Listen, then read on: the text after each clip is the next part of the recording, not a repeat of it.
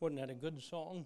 And I'll tell you, Brother Tim does a great job. Were it not for grace, I'd be ever running and never accomplishing anything. I'll be a bit more calm today in my preaching, and I'd rather not be. I'd rather run around and yell and keep you awake and make you listen. But anyway, I want you to listen to the content of the message today as I go back to Calvary, as I was last week. And today I want us to look at 6 of the surroundings of the cross. 6 surroundings, 6 events that took place around Calvary. Luke 23, our text verses 33 through 38. You'll find these surroundings also recorded in Matthew chapter 27, Mark chapter 15, and then again in John chapter 19. Heavenly Father, as I preach this morning, I pray for the power of the Holy Spirit. I pray that you would fill me with your Spirit, and Lord, may I preach in a way that would be pleasing to you, and I pray that you would help us not just to listen, but Lord, help us to envision what we hear today. And then, Lord, I ask that you would help us to see what is going on in our country, what's going on in our world today as it relates to the behavior around the crucifixion. For certainly, Lord, your coming is nigh. Without question, we look forward with great anticipation to the sounding of your trumpet. I pray, Lord, if there'd be one here today or one watching this message or hearing and that they do not know you as Savior, that today they would come humbly before you as a sinner, asking you to forgive their sin and be their Savior. Bless in power, I pray in Jesus' name. Amen. Last week I preached on 4 miracles that took place at Calvary. Those have been on my heart and in my mind since, remembering and thinking about as Christ was crucified. There was a darkness that fell from noon until 3 o'clock in the afternoon. That was a public demonstration of the Father saying, "This is my Son." Then there was a private proof that took place inside the temple as the veil was rent in twain from top to bottom.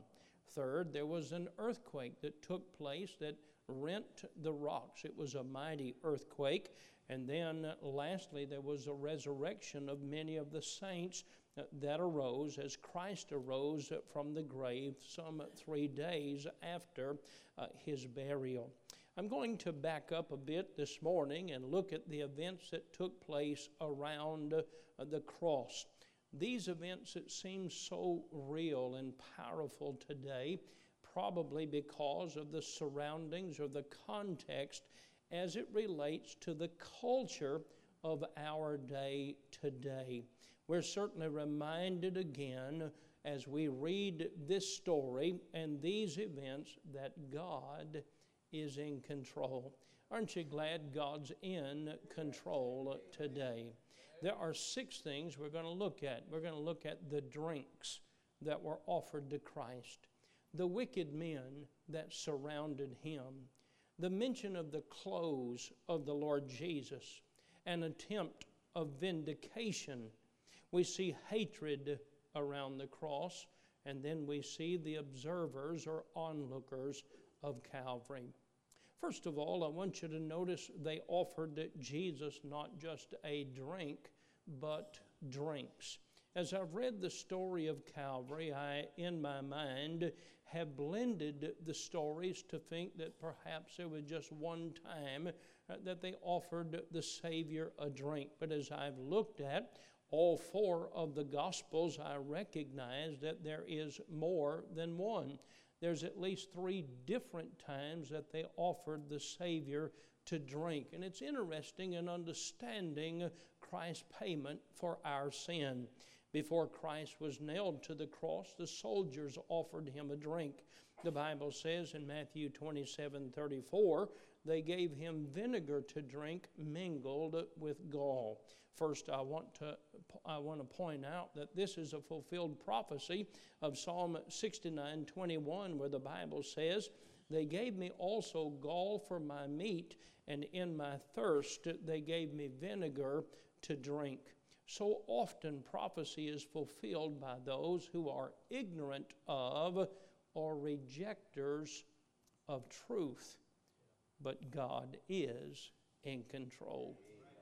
As we read of Josephus and the historians of the day, most of the time they gave to the one being crucified a narcotic type drink that would bring some numbing as they would go through the sufferings of the crucifixion.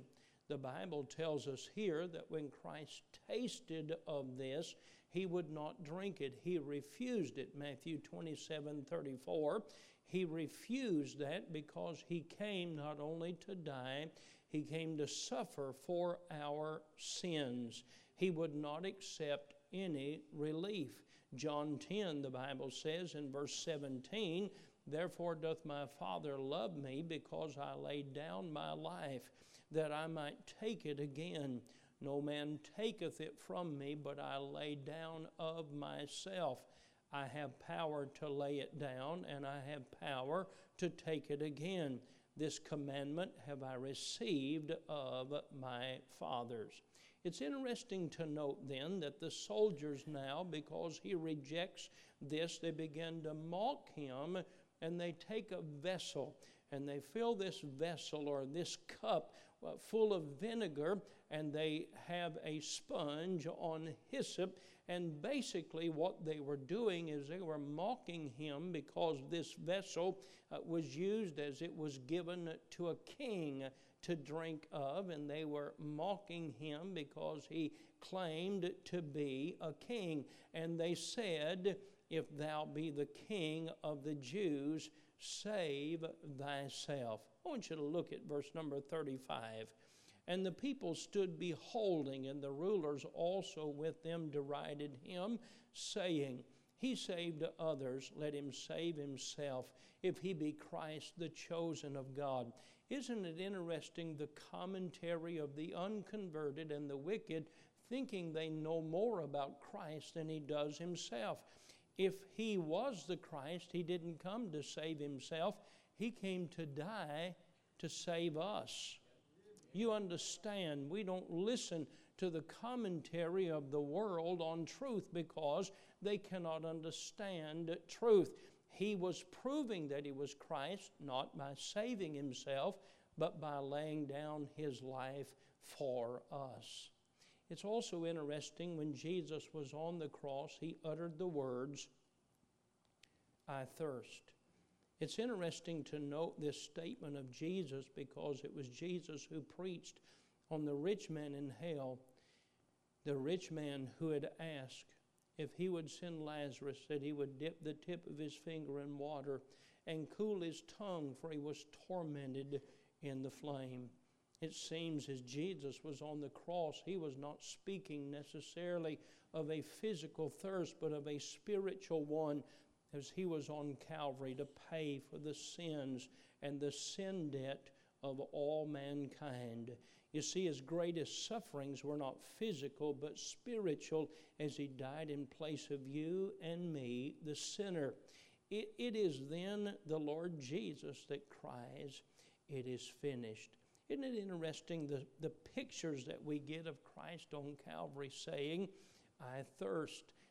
Those that are in hell thirst because they rejected the payment of Christ on the cross. And so it's interesting as we study the drinks offered to the Lord Jesus. Second of all, I want you to notice the wicked men that surrounded Calvary. Jesus was not crucified alone. Are you with me this morning? Two thieves were crucified with him. The two men were called malefactors and thieves, Matthew and Mark. These were terribly bad men. By the way, that's exactly what Barabbas was. John 18:40 tells us Barabbas was a robber. He's the one that should have been on the third cross, not Jesus, but Jesus died in the place of Barabbas, representing you and me, the sinner. The historian Josephus says that Palestine was infested with robbers and thieves.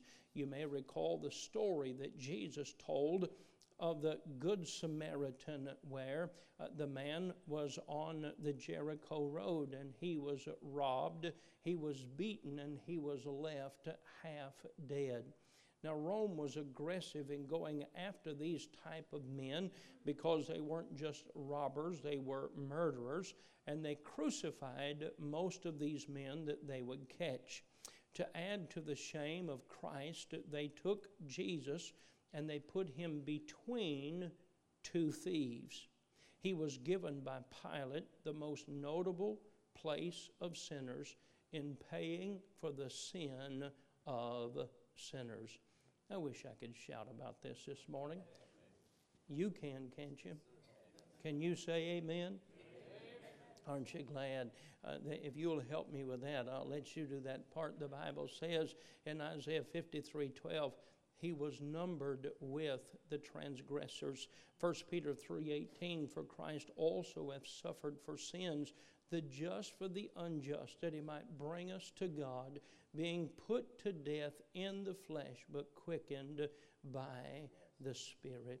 The location of Jesus, numbered among sinners, given the chief place of sinners between two of the most wicked men, all he was doing was fulfilling the will and the plan and the prophecy of God. Thirdly, I want to mention the garments or the clothes of the Lord Jesus. This was an interesting study, as there are at least 3 mentions of Christ's clothes or what he was wearing during the time of trial and crucifixion. His clothes are mentioned when he is in court, and he is clothed in a special robe in Herod's court. The mockery robe in Pilate's court, and then again when he's on Calvary, he is stripped of his own clothes. It's obvious that the world sees significance in the clothes we wear because clothes make an expression.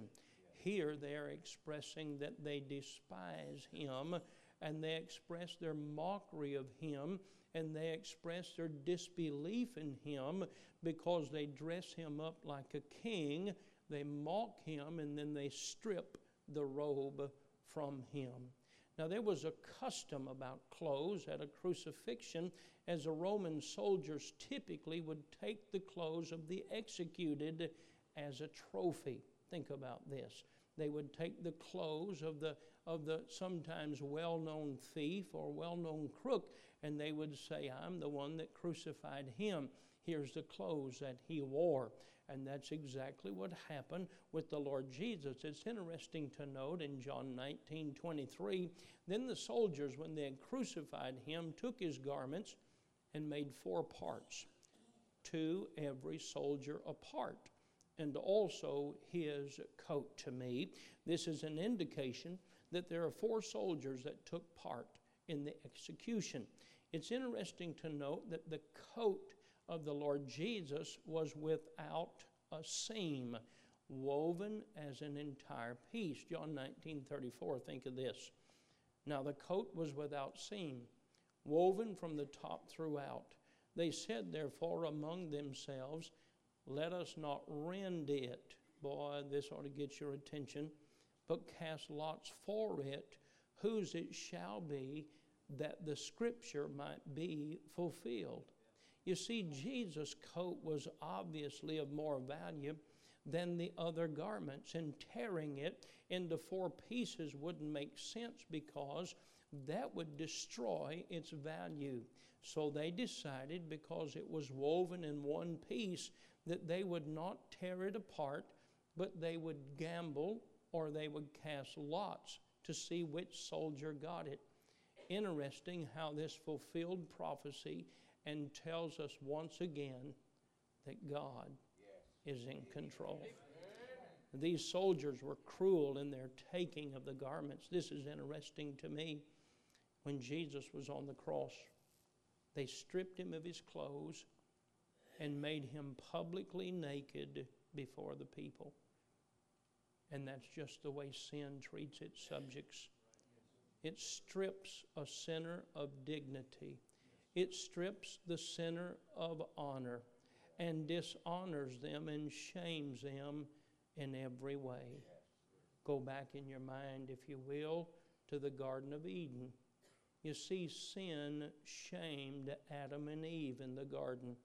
And here, Jesus, as he is stripped of his garments, is showing that he is paying for the sins of mankind from the day of creation throughout the end of time.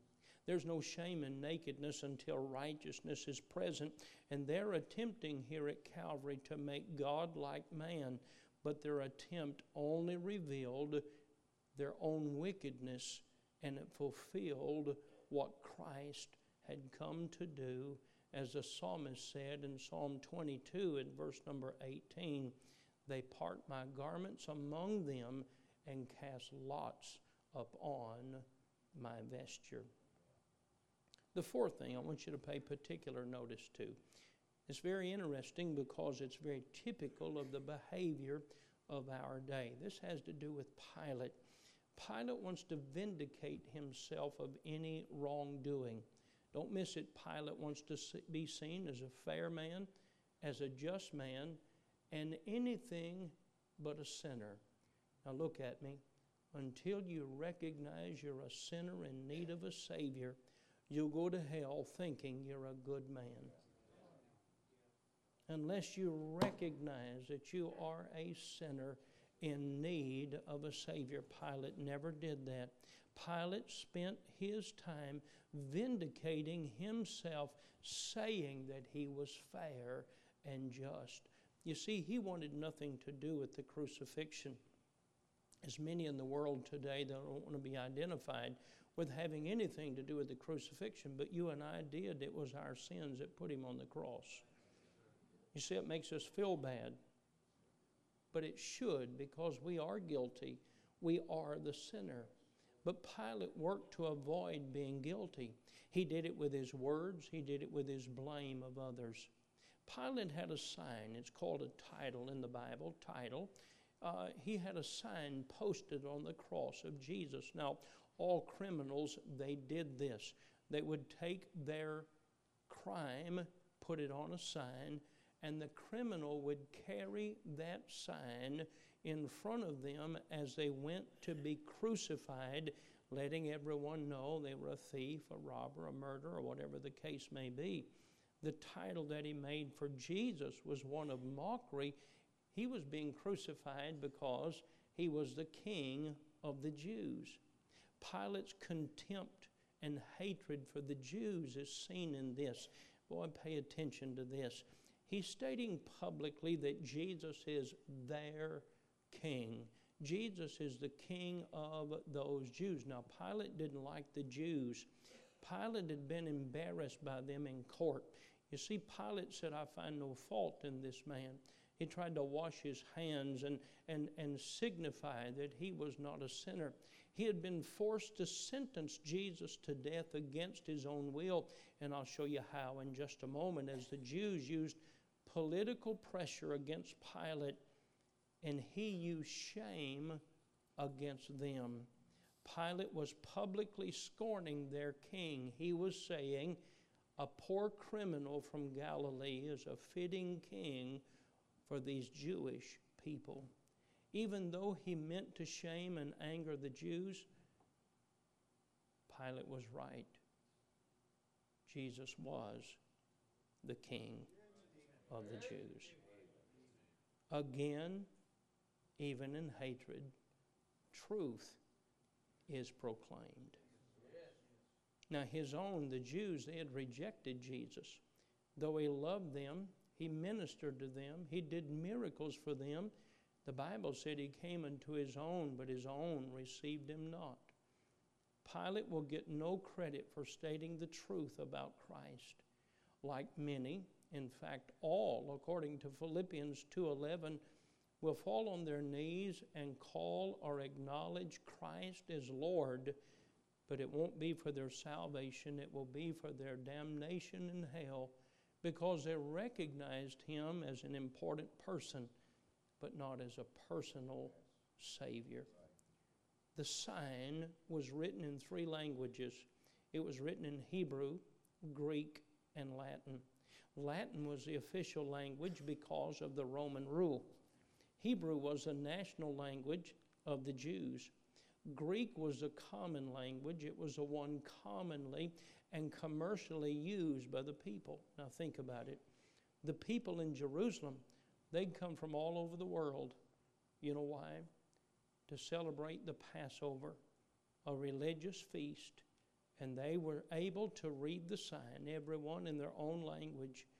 And Jerusalem being packed with people, they passed by where he was crucified, and they would take this story back all over the world.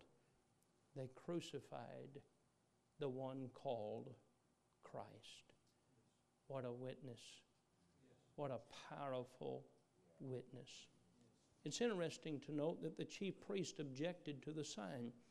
You might want to turn your Bibles to John 19:21 and look at this, because it's the way the media crafts words today. You see, the Jewish leaders did not want the honor of Jesus, the King of the Jews, on the sign. They did not want shame to them written for the public to see. I want you to think about what I'm about to say. They tried to get Pilate to crucify Jesus on sedition charges, not claiming to be the king. They rejected him. And I want you to, it's interesting, I'm going to read Luke 23 and then I'll get to John 19. They said, we found this fellow perverting the nation and forbidding to give tribute to Caesar. Now that's not true. Jesus didn't forbid to pay taxes. He told them to pay their taxes. In fact, he told Peter how to get his taxes. He told him to go fishing, and he'd find a coin in its mouth. Now, if I had to pay my taxes that way, I'd go hungry and be in trouble for not paying my taxes. But he caught a fish, and there was a coin in its mouth. Now, they say here that he forbid to give tribute to Caesar. That's not what he said. Jesus said, whose inscription's on that coin? They said, Caesar's. He said, render to Caesar what Caesar's. Now they're lying, but here's what they said. Saying that he himself is Christ the King. You know what they were saying? He is violating separation of church and state. Yeah. That's what they're saying. They're trying to put state against the church, or the religious against the government. That's what they're trying to do. And they blackmailed Pilate to deliver Christ to be crucified. And here's what they said in John 19:12.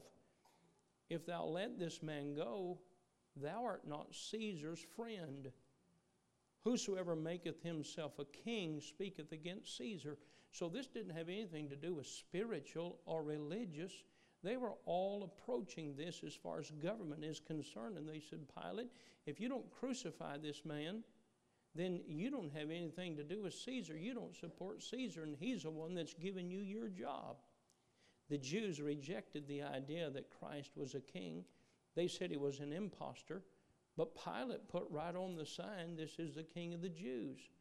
Pilate had heard Christ speak about being king when Jesus said, to this end I was born, and for this cause came I into the world.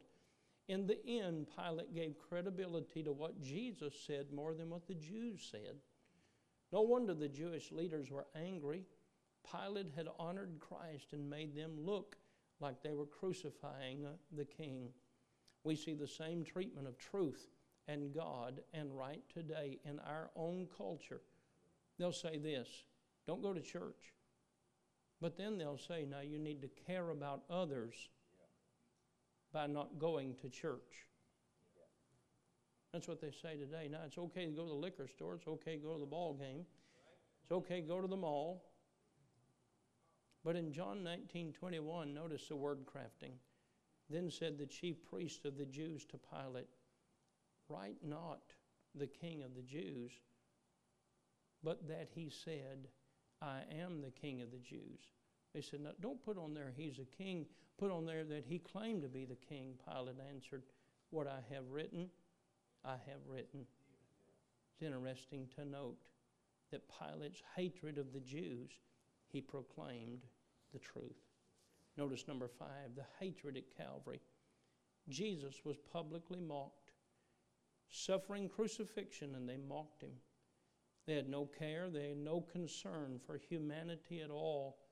And here we see them as eager as wolves to see Jesus destroyed. We see the same attitude in our nation today. They'll violently tear down a statue, burn a building, or even take someone's life. This is interesting, the hatred. The mockers included the common people passing by, the Sanhedrin, the soldiers, and the thieves. Matthew 27:39, they that passed by reviled him. Folks, these people are here to celebrate Passover. These folks are here to celebrate a religious ceremony. Isn't it something how our world today is so religious and yet rejects Christ as Savior? A typical crowd like today, they didn't live by principle, but by circumstances of the day, by the fad and popular actions of today. The same crowd just a few days before had cried, Hosanna, and now they cry, crucify him. You can have that crowd out there. I'll stay with the crowd that comes Sunday morning, Sunday night, and Wednesday night and is faithful to the Word of God. The Bible says the chief priests mocked him with the scribes and the elders. The religious leaders of the day carrying out the Passover are mocking the Passover lamb as he's being crucified. You say, how crazy. But that's exactly what's going on in our nation today. Talking religious and yet blind. The soldiers mocked him, that's not surprising. The thieves were crucified with him, and they cast the same into his teeth. That's not surprising. These men were the lowest of their day. Words describe the speech of the crowd, mocking, reviled, railed, derided, and wagging their heads. These words were blasphemous and belittling, but they fulfilled what Christ had said. Psalm 109:25, I became also a reproach unto them. When they looked upon me, they shake their heads. Psalm 22:7, all they that see me laugh me to scorn. They shoot out the lip, they shake the head. They mocked his power. Think about this. Would you go to Matthew 27:40?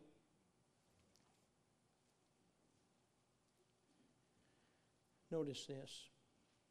And saying, now this is why you can't get religion from a liberal professor in our day, because they're as ignorant in our day as they was in this day. Notice what the Bible says, Matthew 27:40, and saying, thou that destroyest the temple and buildest it in 3 days, save thyself, if thou be the Son of God, come down from the cross.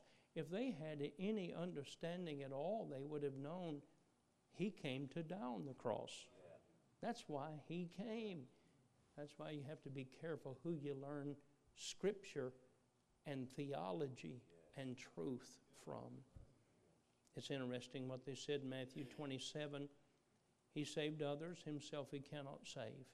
If he be the King of Israel, let him now come down from the cross, and we will believe him. They were lying. They wouldn't believe him before, they didn't believe him now, and when he rose from the grave, they didn't believe him. Don't you compromise with the crowd that says, if you do this, I'll believe. If they don't believe the truth, they won't believe. If you here today are not going to receive Christ as Savior, if you're not a Christian, if you're not going to receive the truth of the gospel, you're not going to receive the truth, though some compromise be attempted. It must be received as it is. And then I close with the onlookers or the gazers of Calvary. Jesus is on the cross, and now they watch him. It was typical to watch one after crucifixion, so they could not be taken down. Josephus told us of one man that was taken down from crucifixion and actually survived. But they set a watch here, and they're watching him. Luke 23, the Bible says the people stood beholding. You know what they did? They were giving a long witness to the fact that Jesus was crucified and he died. God was using this viewing to further prove the crucifixion. The evidence was abundant about the death of Christ. The media said this. They said he fainted on the cross and revived in the coolness of the grave. Do you know there are theologians so-called that teach that Jesus he only fainted on the cross, and when they put him in the cool grave, that he woke up from fainting? Folks, the Bible tells us the truth. He died for our justification. All of the devil's arguments about the crucifixion are nothing but blatant lies. We hold in our hands this morning the truth of the Word of God. I say three things in closing. Number one, trust Him today if you've never trusted Him as Savior. Second of all, believe what He says in His book. Don't let the doubters and the fearmongers cause you to doubt this book. He's always been, and He is in control. And last of all, I say, let's serve Him. Stand with me if you will. Heavenly Father, thank you for dying on the cross for our sin. Thank you, Lord, for the price that you paid, the pain, the suffering.